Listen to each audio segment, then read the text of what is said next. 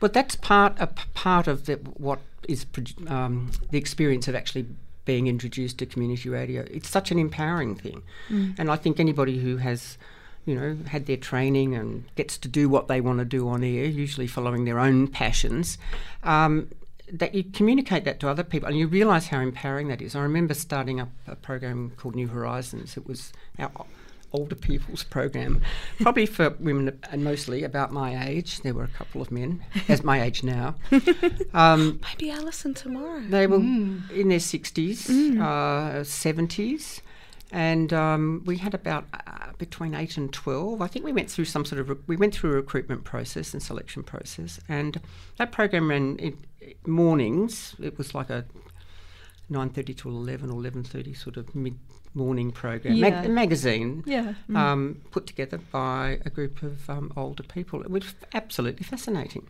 And the idea behind that was to give people a place, was it? Or? Well, I just felt that, it's... You can get a bit forgotten as you age, and this was I found, for myself, broadcasting was very empowering, and I wanted to ensure that was actually...